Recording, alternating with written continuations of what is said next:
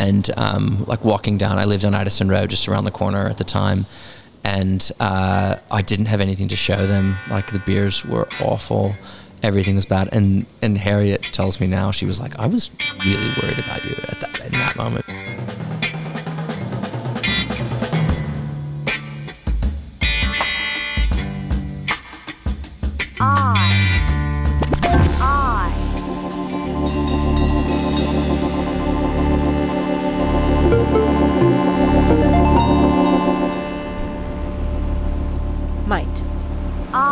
Might have a story for you. Matt Levinson here, and my guest today, Topher Boehm, makes what I reckon is probably the best beer in Sydney right now. This beer started with acacias, with dandelions, grevilleas, proteas. The brewery's even named after them. It's called Wildflower. It's unconventional, very individual. It's been name-checked by at least two of my past guests on this podcast, the painter Gemma Smith and the food writer Lee Tran Lam. And needless to say, I've been really fascinated, and I really wanted to know more about what makes Topher tick. I think in some ways that'd be a good name for a podcast too. That's what this podcast is really about, finding out what people like Topher, what made them the people they are, how they got to doing the kind of individual and very special things they're doing now. Topher, thank you so much for saying yes to this. Thank you for asking me. It's I'm really looking forward to see what we talk about. We're here in this, converted 1890s corrugated iron factory. We're surrounded by barrels. Whenever I come in here to pick up a case of beer, there's always great music playing. I think last time I was here, it was a Cesaria Evora record, which I absolutely loved. But I want to start this conversation a long way further back. You grew up in Dallas, Texas, right? I did, yeah. It's a long way away from here. It's a while, yeah. Tell me about what life was like as a kid. So I'm the youngest of 6 kids in Dallas, and pardon the Merrickville moment that we're having right now. I know it doesn't come through so much on the microphone, but an airplane is crossing right over our serene setting, as it were. I mean, it's an iconic setting for Merrickville, right? Yeah, exactly. You can't get away without them. So I grew up as the youngest of 6 kids, Irish Catholic family. Dad has a very German kind of background. Mom, very outgoing, very much a doer, always at everything, involved in everyone's life. The family was made up of, it still is very fortunate to have all of my siblings still here, spread across the world, but still here, and we're quite close. 5 boys and 1 girl. So my sister Emily was the 4th born, and I was just the absolute caboose. There's so many things to talk about growing up in Dallas. In the 90s, I'm going to give away my youth a little bit right now, and I won't tell you what year I was born, but I grew up in the 90s in Dallas. And I think in some ways, I'm not quite fair to my upbringing in a lot of ways. Like, I think I'm very much a product of it, and a lot of that's coming to light more and more as I consider it, and I'm kind of remembering things about growing up that I think I have been such on a blazing path of doing what I want to do and being independent. I've sort of tried to separate myself from that, I suppose, from a memory perspective. But things are coming back for sure, which is ridiculous to say that I've forgotten things at my age. But it was quite we didn't grow up like a lot of Americans at the time, I would say. One, we were a very nuclear family, sit down for dinner every night. The food was a big part of my life, still continues to be. My mom never made packet cookies or cakes, everything from scratch. She grew a lot of the food that we ended up eating in a tiny little plot. We lived right in the city of Dallas. It wasn't a, bucolic countryside outside of Dallas. We were right in town. But we had a little space, and Mom was very countercultural, actively gardening, planting, drought-resistant grass, buffalo grass out in front instead of, more chemical-heavy or water-heavy varietals of grass that might, look better. And the gardens is very much the same. They were of that style. So you drive around our neighborhood, and you'd see some pretty cookie cutter kind of gardens. And then ours was yucca and all kinds of different succulents and crazy experimental varietals grass, but also along that then was a veggie patch. And so we were fed a lot from that, and at least this is how my memory puts it. I'm sure there was the odd Sam's Club run or Costco run to feed a family of 8 people. You've got to get the fundamentals out, exactly, don't you? The basics. Exactly, yeah. But no. I mean, at that time, and I think even still now, I mean, we talk about the standard American diet. I'm going into food because it's such a part of my life straight away, but this diet where I think about it like when you go to a supermarket, generally the things that get stocked the freshest are on the outsides of the supermarket. Inside the aisles are the things they're the slower movers. They're the packets, more ingredients on the ingredient list, and they're packaged usually in cardboard box or paper. Whereas on the outsides are your deli sections, your dairy, and your veg. The standard American diet was very much focused on that center piece. What are the easy to prepare kind of things. And while I remember going to the supermarket as a kid very much, we were also part of a co-op of families that went to the farmers market once every 4th or 5th week, and then we'd drop that off to everyone's house, and there would be abundance. And that was not only for the quality of food and the eating in seasonality, which Americans are really, really bad at, but also for frugalness. And we grew up very frugal. I would say thrifty, I would say, is probably the way. I mean, I remember my siblings like to tell me that this never happened to me because, it happened to them because they were, it was tougher times when they were kids. But Mum studied food science at university, and she would buy a gallon of milk, about 4 liters of milk, of whole milk, and then split it across 2 4 liter jugs, and then top up the rest with evaporated milk and water. So you'd have 2 gallons now of, essentially diluted milk. Just everything was stretched, everything was spread. And this isn't, I had a very fortunate upbringing, was very fortunate with schooling and all of the opportunities that I've had in life. But they didn't come without a bit of grit. And also they didn't, I suppose it was always with the understanding of that this comes at a cost. Yeah, and that awareness of the food and where it comes from.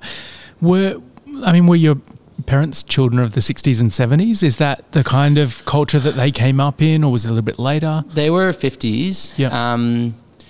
I don't know exactly. I think Mum is quite on around in her family because, she was breastfeeding even my eldest sibling, and her mother, my grandmother, strongly recommended her against that. Mum wasn't, hippie kind of, as we would describe it now, but certainly countercultural in a strong feminist way. I suppose there were influences across, but I think Mum was always really important. She always was reading nutritional panels from the beginning. And I remember as a kid, it's the less ingredients that are on that, the better. It was always there, and I think that maybe come from her food science. But my dad grew up, his father and his sort of family genealogy was in accommodation hotels, but general stores and feed, stock feed. So Dad grew up in southern Texas. Very German immigration movement in the 1850s has put a huge amount of Lutheran churches and Germanic kind of culture in the southern Texas. And Dad's family's from that, and they had these general stores in a little town, or general store in a little town, and then his father started a mill and feed store south of Houston, in a town called Angleton, so right close to the Gulf of Mexico. And Dad grew up shrimp farming. He would be in the summers, he'd be out in knee deep water shrimp farming and always eating fresh fish and things like that. I don't think Grandma, his mom's she's not a great cook or anything, and Mum's parents are definitely not good cooks. So I don't know where it came from, really. It does seem quite a little bit out of the blue, but I should probably talk to them about that. I love how these kind of things, and maybe this podcast will be a bit of a kickoff to some of that, but I love how some of these things just emerge fully formed as well. You've got that sort of real understanding and that real kind of being born into really thinking carefully about food, thinking about where it's from, and even growing it yourself. And on your dad's side, it sounds like you've got the supply chain piece and the logistics and the selling of it and some of that stuff. Was there, beer is something I guess we know is really a big part of German culture. Is that something that came through? Yeah, well? It actually did. I'm only learning more about this recently as well. A friend of mine who's a brewer at a brewery in New Zealand did his training in Germany, a really classical German training, and he told me about there's actually a style of Pilsner from, and forgive me for the German speakers who are listening, but it's like a Böhmisch or Böhmischer Pils from this area of what we would now probably call Bohemia, and the Germans call it Böhmisch, which is probably modern day Czech Republic, but the Germans quite like to still think it's part of Germany. At least this is what my friend's saying. And my surname is from, so Boehm is the pronunciation of my surname, at least through Galveston Island, the Americanized version, but it would have been Boehm, B with an umlaut over the O, and that's from Bohemia, from this area is the people. And people from this area are quite Czech now. We think about it, very self-sufficient, a lot of growing their own food, very stubborn. So all of these things tick boxes for sure. But my great grandfather was said to be brewing beer during the Prohibition downstairs in the house, the family house that my grandfather was born in. But he and a man called Mr. Spätzle. But the Spätzle brewery is now known as Shiner Bock Brewery, which is a huge brewery in southern Texas. It's one of the top brands in the U.S. And a Bock beer is like a light, low ABV but darker color lager. And Mr. Spätzle, Cosmo Spätzle, following the prohibitions, started this Spätzle brewery, which is now Shiner Bock beer. So there's this like lore, at least in the family, that yes, my great grandfather was brewing whatever maybe became Shiner Bock. I love that during the thing. So it's a small life goal to call up the this huge brewery and be like, hey, we need to do a collab, Yeah, sure. Or at least I need a cut. Yeah, exactly. Something. Yeah. Maybe some venture capital. Yeah, anything. Cash is good. You were growing up in Dallas, mm-hmm. and in a sec we're going to talk about. I mean, you came out here to Australia to study astrophysics. Was that where you were heading when you were coming up at school? What was it that grabbed you about studying science and specifically that, that's almost like a catchphrase, it's not astrophysics. Yeah. How did you wind up heading down that path? It wasn't direct.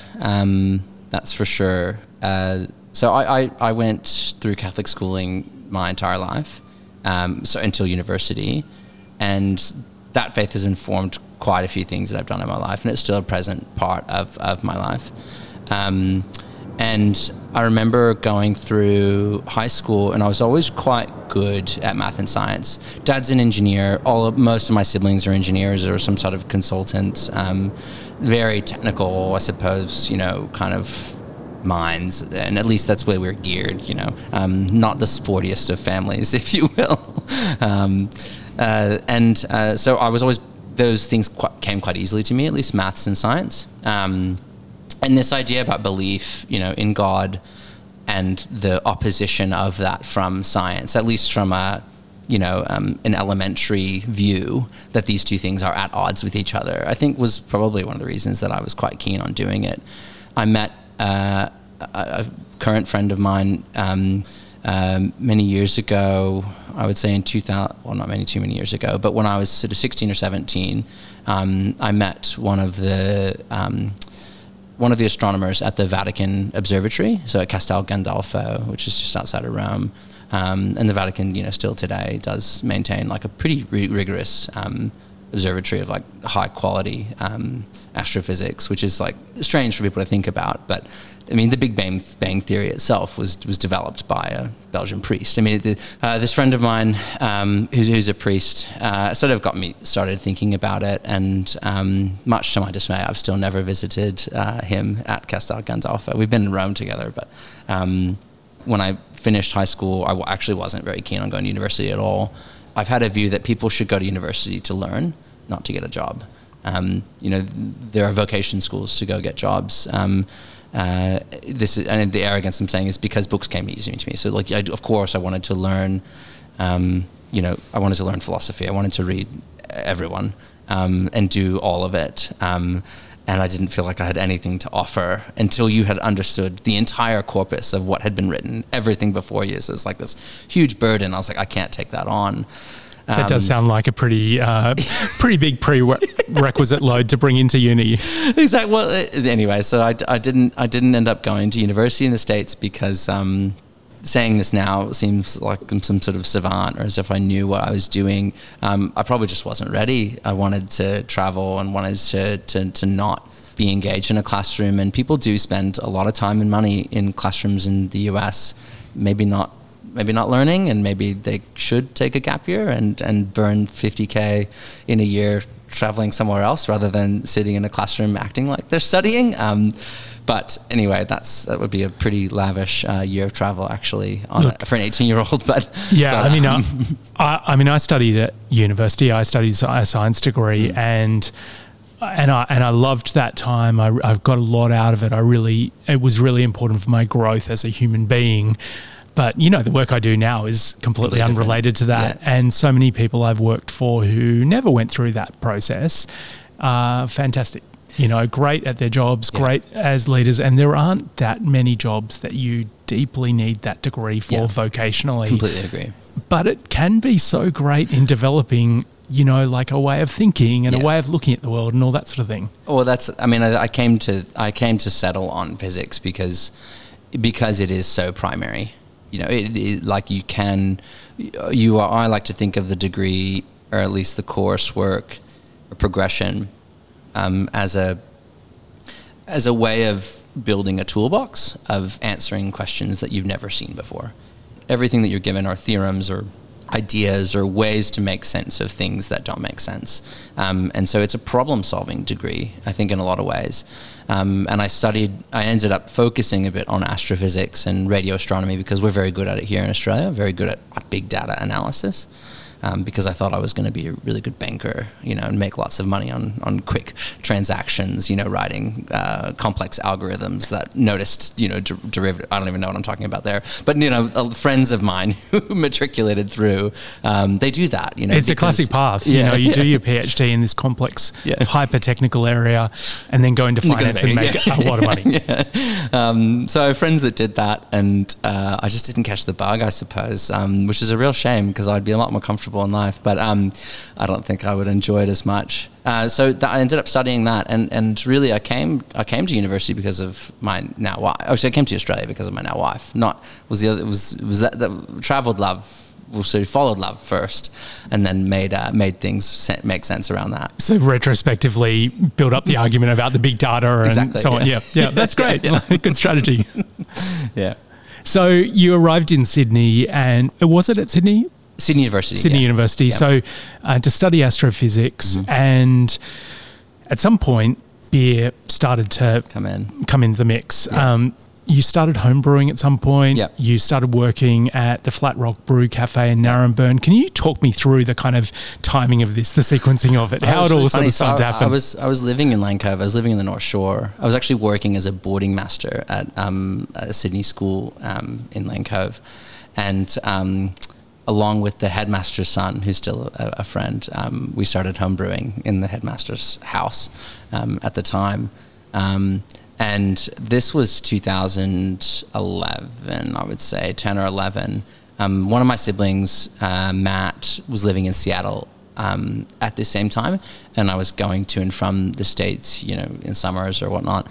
And I'd go through Seattle, and one of his really good friends was a brewer, and it was the first time I had seen that. In the same way, as the first time this friend who's an astrophysicist at the observatory in Rome, I'd seen that as like, oh, this is like a career path, like people do this, and not that I was looking for a career, but it was like, oh, this is something that people do, really, because I had grown up in this kind of, I think most of the people who went to school with their families Dallas is a very professional city, like lawyers and bankers and corporates, I suppose. And Dad fell into that outside of once he finished his like actual engineering work. And so I didn't have a framework or I think examples of people that were doing things that they liked. It was always people that were doing things they had to do to, pay the mortgage or whatever it was. And so when I met this friend of my brother's who was a brewer, I was like, oh, that's cool. That like you doing what you want to do rather than what's required of you at the time. And so I remember drinking some beer in Seattle and then coming back to Sydney and trying to find that same thing, and was woefully we were on a journey. Yeah. I mean, everywhere else. I mean, yeah, it was a bit of a hotbed at the time, Seattle. So, and still is now for beer. I remember, in the 90s and early 2000s, we were a VB and Old Town, right? Like there wasn't too much other new maybe. I still love I love to Coopers. That was kind of our like. I'm obsessed with Coopers. We make a Coopers inspired beer here, actually. Nice. But we did have a big wave around that time. It started to really change here in Sydney. Yeah, so what ended up happening was I was home brewing, and then just throughout university, it's like it was a nice hobby to have because I was into lots of other things. The one I like to talk about, which I never completed, was bespoke shoemaking, visiting, I've been to England visiting, cordwainers, which is the technical term for the person that actually makes an entire shoe. And still to this day, I'm like following on Instagram, really bespoke shoemakers in London. I love this idea of turning leather into functional thing. Shoes, the only issue with shoes is you can only make one pair at a time. So with beer, I could kind of do this process or this brewing on my own and then share it with other people. And that was something that I really ended up falling in love with. And so I was brewing a lot during uni. Mates would come over and, $5 in the jar, and you go at it, having big parties and draining all the kegs, as it were. And I was also part of a group of expats here in Australia who were playing lacrosse at the time. So lacrosse is this, sort of American sport. And two friends from that ended up starting what's now Batch Brewery around the corner. And so I started with them as their sort of first hire and their first brewer in 2000. We opened in 2013 there. So pretty quickly what happened was university was and study was a big kind of identity in my life because I was always good at books. So that was like easy, and it was how people would they would, like Topher's a smart person. That was like an identity thing. And I think I quite enjoyed meeting people in a world that didn't matter. And not that maybe it still does to me somewhere, if I have to be honest, but it wasn't important. And university became still very important, and I finished and quite happy with how I did, but I was intending to continue to do my PhD, and then that never happened. I love that next step started with the lacrosse team. I was digging into the internet record for you, and it's pretty hard to find any info from the Dallas era, but I did find a reference to a varsity lacrosse team from, I think it was about 2008 or so. Yeah, that sounds right. Yeah. So I love that kind of, that over here, it's obviously not a mainstream sport here in Australia, but that was the connection. How did that start to develop into what became Batch Brewing? Well, Andrew and Chris, Andrew Finner and Chris Sidwa I think they were just sitting around. I mean, it was just sitting around after, we used to play in the Rocks right across from the Australian Hotel. There's a little kind of sports center right there, and there's a caged in sort of area. And so we'd always have beers at the Australian after. Great pub, love that pub.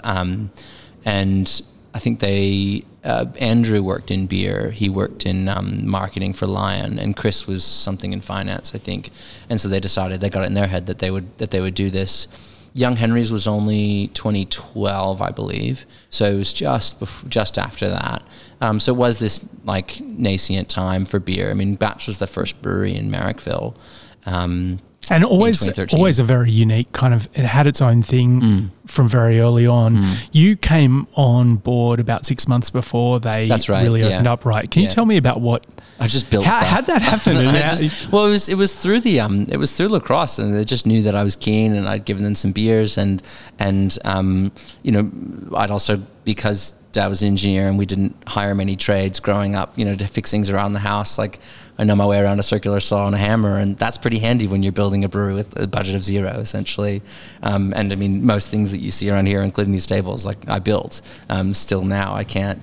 I have an issue with knowing just enough trades work to make it dangerous.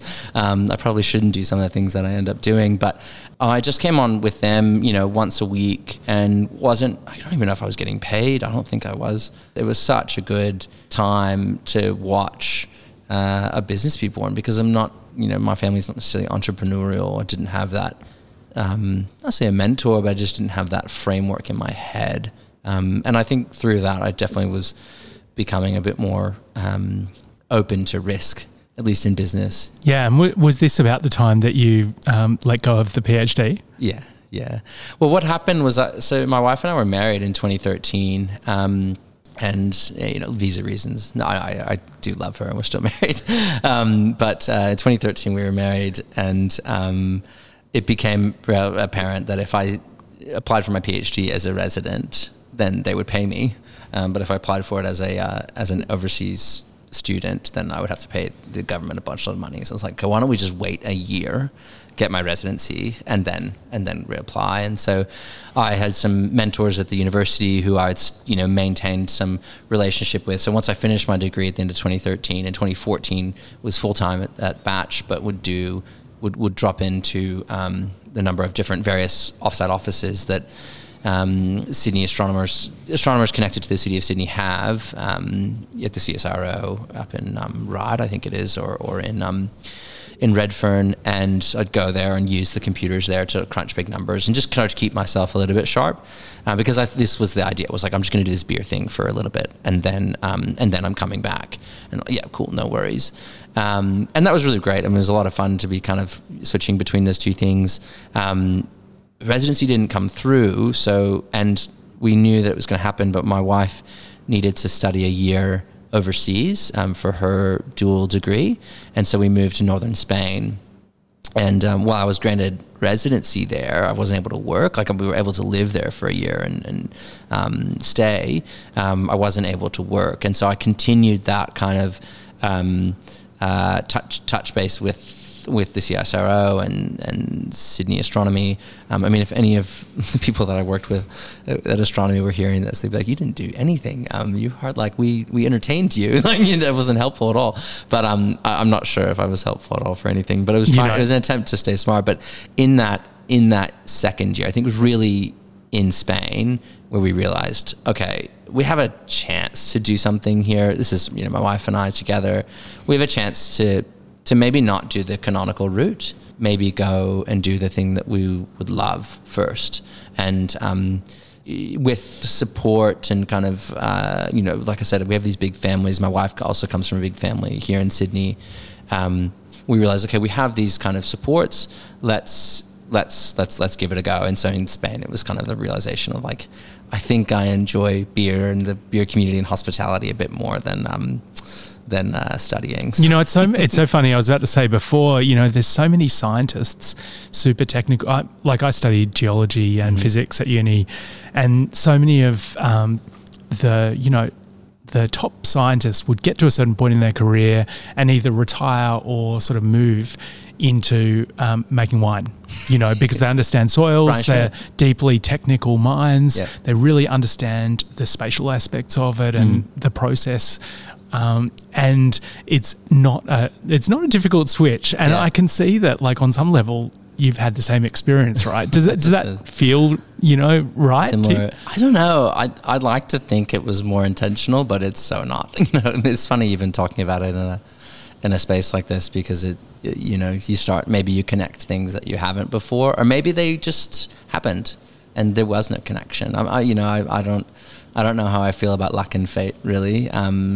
It's just, I think opportunities presented themselves, and time again, I've been keen on jumping in, really. So I'm not sure.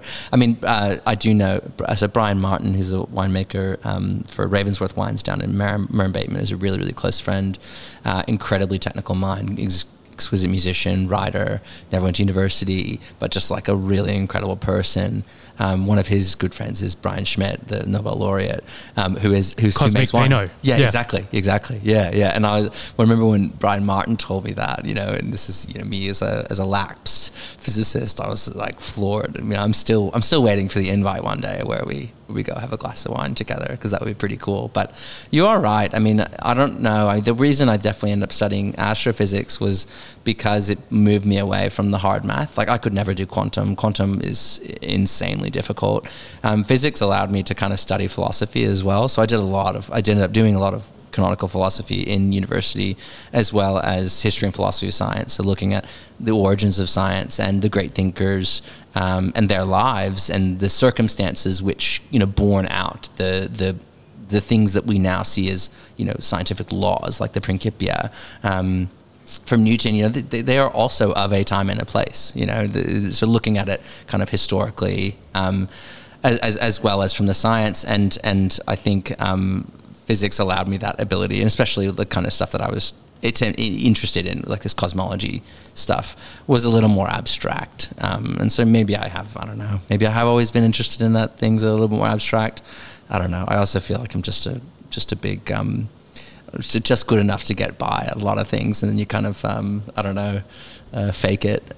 I was on holidays last year in Padua in Italy, and staying in a little Airbnb in the square with the beautiful clock, the Galileo clock, and just was absolutely captured by the deep, long history of learning and education there. Did you go to the anatomical theatre? I did, of course. Oh my gosh. How can you not? It's amazing. But tell me about that time. You went to northern Spain with your wife. She was studying. Yeah. Tell me more about that trip, because that feels like a really important trip where you learnt a lot that you brought back. Yeah. Tell me about it. It was a really important trip and time for us. A lot of people now, I'll take it a different way first. A lot of people now talk about getting married and settling down, and we have a lot of friends who in our world who would, we're not ready for that because, I need to do this and this and this and this. And Bernadette, my wife, and I have decided that that's not how we see it. This isn't an ending of a part of our life. And so it was really important for us to travel and live overseas. And, this was just 1 year. I mean, people have spent lifetimes overseas, and I guess I kind of have as well. I don't know. I'm still very confused about where I would call my citizenship at this stage. But we went over, and I think it was actually one of the first times in my life that I didn't have a real day-to-day purpose, like real focus on leisure. We'd worked really hard. We saved a bunch of money, and quite frankly, living in northern Spain in a small town, Santander, was pretty affordable, so we didn't need a bunch. For me, it was one of the first times where I didn't have this, I'll say intense, but intensive sort of task at hand to be pursuing, or I have an issue with reading books that are fiction, because there's no learning necessarily happening with it. Like this, pure pleasure is a really difficult thing for me to get through my head. And Spain was really great for that, because I was forced, I couldn't work. And so I ended up starting a blog, and I surfed a lot. And I ended up writing the business plan for what was a brewery called Paddock that was going to be on the south coast in a farm, very agricultural. That didn't work out for a number of reasons. So we ended up, it became what is now Wildflower.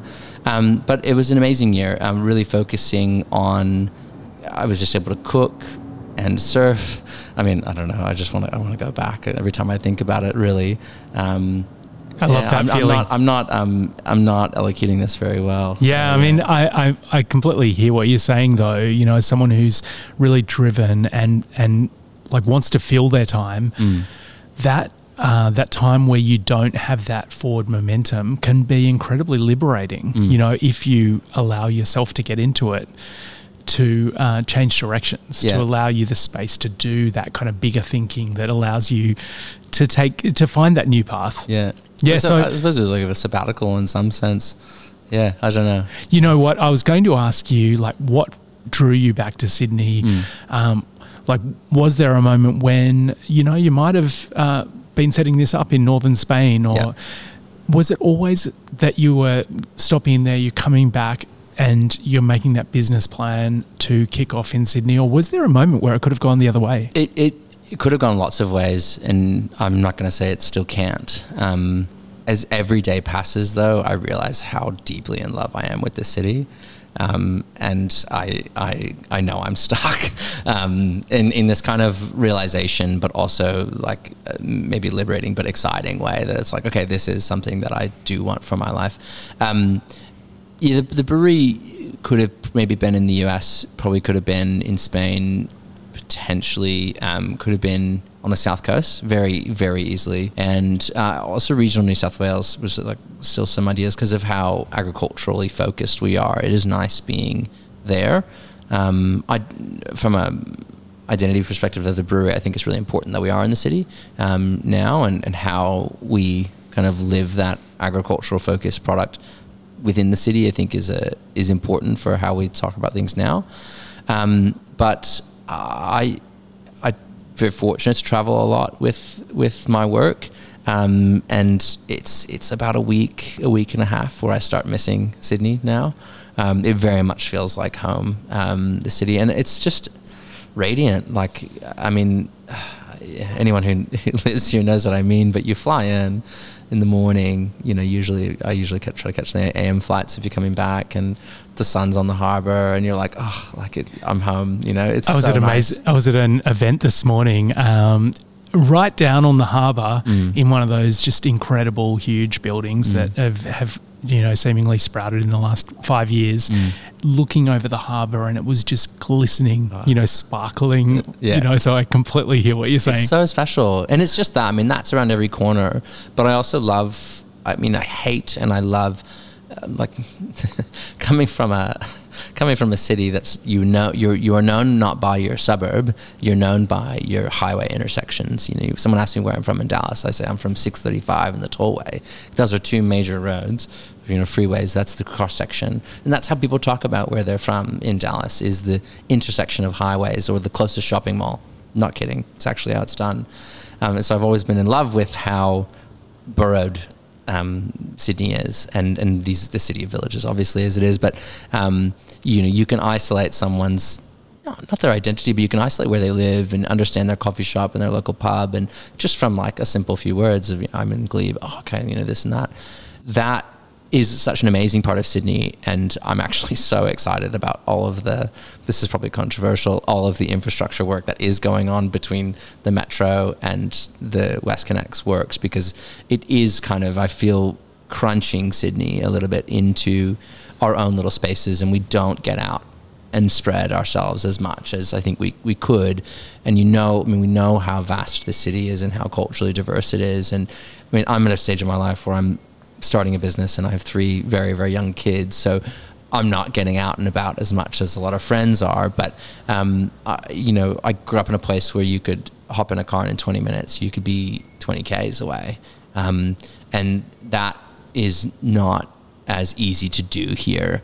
And I do think it's a risk for the city, and so I'm like quite excited about these infrastructure projects to be able to allow us to work in the city and maybe live in Western Sydney. A lot of people do, and I'm not saying that doesn't happen, but to allow for people from different walks of life who are interested in different things. You know, not all the artists need to live in the inner west anymore. You know, when we can, or those people can move, or all the finance people don't need to live in Neutral Bay all the time. You know, like so there's issues, I think, with the city, but at the same time, like the fact that it is so, you know, diverse, and you know, Melbourne, I enjoy going to, but so there is something special about how geographically fucked we are in Sydney, and it keeps people where we are. So it works both ways. In some ways, Sydney's a bit like those parts of England where they've got their own, you know, very strong accent, and you can barely sort of penetrate it.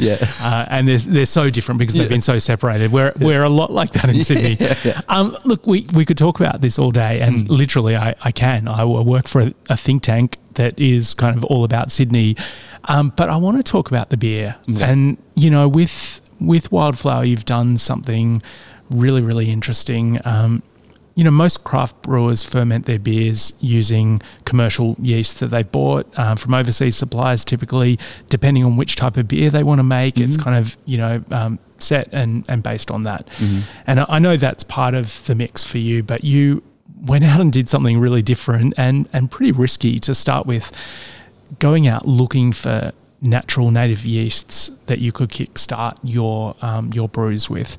What made you do that? Because that feels like, if you're, I guess you're building a new business, you want to build it on strong foundations. That wasn't a good idea. You started with a business plan. You're clearly thinking about it commercially, but you started with this really sort of unstable, risky base. Talk to me about why you did that and how you went about doing it. I think a lot about it has to do with the fact that I am an outsider. Australians have a real cultural cringe when it comes to arts and culture. Like, they don't celebrate. I think the tide's turning a little bit, but I never felt, and just tend to still feel a little bit now, that they do feel quite cringy about watching Australian film or Australian shows. I think is the easiest one to pick at. And our actors have to prove themselves overseas before they're like really big, at least in Australia. I mean, we can't just have these homegrown heroes. I do think the tide is changing on that. I will say a little bit, but I've noticed it or at least talked about it in different parts of the arts. And I don't think of what I do as very artistic, to be honest. I feel like a plumber in a lot of ways, a plumber and a maintenance person. But when I came here, I've just told you about how obsessed I am with this city. We're sitting here next to wattle, which is in bloom right now, and I can smell it throughout this entire conversation. And wattle particularly, but a number of Australian flora has just always struck me as so beautiful. And I mean, potentially, I don't know, my mum was always into plants. I don't know, maybe it's never thought about that. I was always quite struck by the uniqueness of the Australian flora. And so what I like to think is that the brewery was born of an idea of expressing the uniqueness of the microflora from that flora. I had a friend in the US, in Texas, making beers partially fermented using native yeast and bacteria from flowers. And I mean, even the name Wildflower is really a southern term for native flowers. Australians don't use it so much because we talk about natives rather than wildflowers. But they were using, wildflowers to start some of their ferments. And I was just struck by how you don't have to go to a supermarket supplier of yeast and bacteria to make these beers. And potentially this is how beer could have been made many, many years ago. And maybe throughout the course of time, we've lost something. We've lost a character or a personality of the beer that we don't see anymore. And I think I was just interested in that process and in the product that would be made when we, I mean, not to get a little too airy-fairy, but when we partner with Mother Nature and give her the settings for fermentation, we set it up and then allow her to do what she will. Potentially there's a space there where we've prepared these conditions and the product itself is in a way novel or not been able to be expressed before because of a desire for control. And I think, maybe going back to things we talked about before, like with the science and the technical brewing that I pursued beforehand, had some sense of how to augment elements of the brewing process, because it is quite an intensive process, to predict or in some way augment the product. At the end, I can change the water profile at the end. And I think I just became infatuated with the idea that I could not do that. I love that you were just telling me 5 minutes ago that you're actually more of a plumber than an artist. And now you're telling me about this deeply creative process that you're going through and thinking through. You went out looking for those native flowers, the wildflowers. What kind of was that a big journey? I mean, that feels like it's got the makings of a movie. But it's fun, yeah. My in-laws had a property on the south coast at the time, and so and there was a lot of brushland, like a lot of diversity of flora, and so it wasn't like a big escapade, hiking through the national parks and things like that. Was very fortunate to be able to have good access to legal cuttings, because you're not meant to take cuttings from a lot of places. And yeah, I mean, it was, I suppose you're leaving a little bit to the wind, but at the same time, like you're right. I mean, there's an element of risk in what we do, and unpredictability, whatever the word is there. But at the same time, yeast is such a happy organism when you keep it alive. And you see it with raw milk cheeses. I was listening to someone today talking about raw milk cheese. I mean, when you work within some pretty loose bounds and know what you're looking for, it's pretty safe to make. Were there any fails along the way? Oh my God, so many fails, and still now. I mean, there are things that don't work out, and I think I talk about this with someone else. Is things that, like, these are fermentations that still now, a culture that we've used at the brewery for 3 years. We had one culture up until 2021, and then we scrapped that, and we've started a different one for various reasons.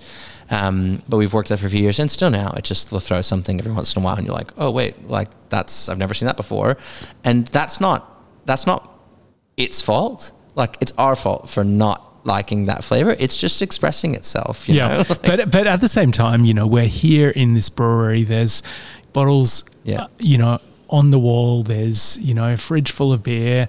You've had a certain amount of critical acclaim for your work and success. So in 2023, a fail is just like part of the journey, and you're comfortable with it. But in 2016, were there fails that you were like, maybe this is just not going to work? Straight away. I mean, with the first beer, straight away. I remember one day coming down here because we started brewing in 16, but we didn't release our first beers until sort of April 17, opened the venue in June of 17. I was coming down here with really good friends of ours, DJ and Harriet McCready, who have started in 2019 what's Mountain Culture Beer Company, and like ubiquitous name. But DJ actually worked for me for a little bit. We blended our first beers together here. He was in between jobs, and we were just hanging out together. He's a friend. But I remember coming down and walking down. I lived on Addison Road, just around the corner at the time. And I didn't have anything to show them. Like, the beers were awful. Everything was bad. And Harriet tells me now, she was like, I was really worried about you in that moment, because I was just so... We didn't have, I still don't, like, my wife and I don't really have any assets necessarily. Like, we still very much live hand to mouth. So it's not like this thing has been built. It's just that we had, we still have nothing in a sense, but we had risked quite a bit, and it wasn't necessarily going the way that I thought it would. And this is really early, and I really felt that I'd messed up. We didn't release our second blend of gold because it developed a huge amount of sulfur in bottle. So this was literally our second release. I had to say to my business partner, like, we can't do this. It's not worth risking, the future of people wondering whether releases from us are going to be drinkable or not. And yeah, I mean, there's been so many. I mean, 2021 was probably the hardest. Was when there was a exterior pectinatus infection into the culture, which is why we had to scrap the first one, and we lost about 9 months of brewing. And because we had so much beer in bottle and in barrel, we were able to keep trading. So we had this reserve stock, which is always what happens. It's not a, our most common beer seen in the market, well, probably second most now, but is gold. And that gold takes 2 years to make from where to go. So even if we halt production for 9 months, we still have things to do. So we were able to trade through that. But yeah, I don't ever, I don't know if I've ever slept well thinking about it. And the idea with the brewery is to have enough beer in barrel and this back stock so that we always have something to pull from. And I expect 10 to 15% of it to never make a bottle, at least. And it can be more than that. You know, what you've done here with Wildflower, for me anyway, it really pushes the boundaries of what beer is. You know, it's often, you know, when you're drinking it, it's got a nuanced flavour that is really different from any other. I mean, it's certainly not in the land of IPAs and, you know, and lagers and so on. It's a sophisticated, interesting drink. What is it that pushes you to create that? Because making something like that, there's not an obvious market for it. In a way, you have to create your market. You have to find the way into those markets. It's not a sure bet at all. I mean, we've talked about that already. Still now. What keeps you going? I mean, in that moment, it sounds like in that moment, what kept you going was just that you had some buffer and you were able to keep trading. Yeah. But in a longer term sense, what is the vision here, and what keeps you going and pushing the edge there? I think about this a lot because I have issues with the product that we make being like a very abused drug in the world, and whether it is what I want to do with my life, whether it is, you know, you have a chance to do something here, you know, work on something, and whether, you know, people like fermenting alcohol is the idea. I mean, we started a cheesery this year as well, on site, and I'm noticing how much fulfillment I'm getting working with a fermented product that isn't alcoholic. So I think about this a lot because this toils me quite a bit. I know the brewery was started on this idea of expression and a desire to make something that was truly from a place, and for that place as well. And definitely the brewery was started for a sense of community. We've always bottled beer in 750 ml bottles with the intention and the pursuit of people opening them and sharing them. You know, I've always wanted beer to be part of the conversation to happen around the beer rather than about the beer. So there's this desire, at least from my perspective, to make the beer subtle enough that they need not shout and jump up and down, and you have to focus on them. But interesting enough and complex through that subtlety that if you did want to, it'll meet you there. You know, it'll go to that level if it's something that you want to break down. Going forward, I'm not saying I'm at an impasse, but you know, it has been 7 years, so it's that kind of time to rewrite. We've done and sort of we've achieved a lot of things that I don't think we ever thought we would have, and the things that I'm finding value in now as part of my work have almost nothing to do with which restaurants are pouring them or best of lists or anything like that.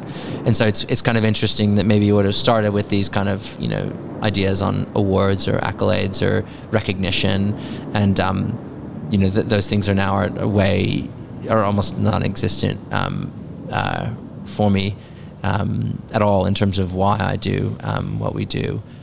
So I think I'm still at a point of figuring that out, to be honest. And so it's just like, I don't know if this is something that a lot of other people go through is not necessarily an exhaustion, but of like you wake up one day and you're like, oh, I guess I did that. And you have to rewrite those goals with what it is that you have, because, you know, we employ people here and we have a community here and it feeds my family.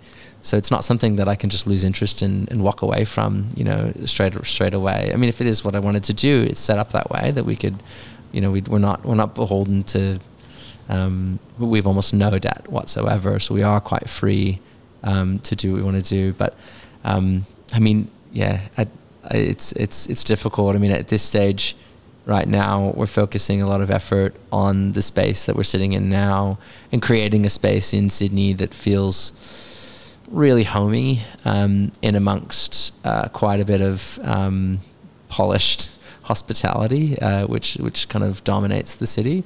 And whether or not people value that or not is up to them. I mean, that's okay. We're very much not here to please everyone. You'll know that from the type of beer that we make. But I almost think that at the time, yeah, it's like a desire to exist is to offer that antidote to what I suppose is a more commercial or viable business. But I think I'm definitely thinking about it a lot now, and I don't have a straight answer for it. There's so many things. I mean, part of me would love to be able to be in business such that if my kids wanted to do it, then it was there. But the other part's like, no, that's not. Why would I want them to do that? This is something that I wanted to do. There's nothing to do for that. I wouldn't want them to feel that they have to follow in their father's footsteps. Yeah. No. But I do think, at least in this stage, I mean, I think since having kids, and my daughter Florence is 6, the brewery is 7, so family's always been a part of, and this is a family brewery. It's owned by my brother-in-law and his wife, and me and my wife. So it's a family business. Family's always been a part of what we do, and I do think at this stage I wouldn't be able to leave what I'm doing, because I feel quite proud that I'm offering my kids an option, or at least an example of, if there is something that they want to do that's outside of the norm, then they can. And introducing them and going on holidays and being friends with like close friends with people that aren't running the canonical race. I feel maybe they'll value, maybe they'll resent me for it. I'm not sure, because it won't offer them the same things that their peers would have in terms of ski holidays or whatever the hell people value. But there's a richness to life, isn't there? And a little bit, yeah. There's a certain, there's a path that people can take that is as you say, the canonical path, the sort of path that's laid out. And, in craft breweries, there's a pretty well-trodden path, building it up and selling it off to a Lion Nathan or one of the big breweries, and making that big exit.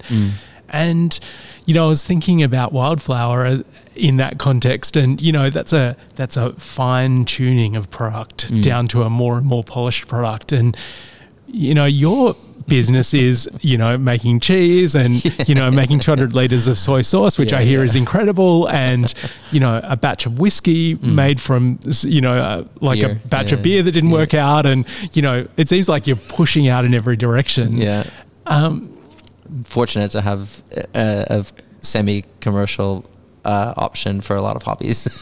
And is that part of your thinking process, just experimenting with all this stuff? It is.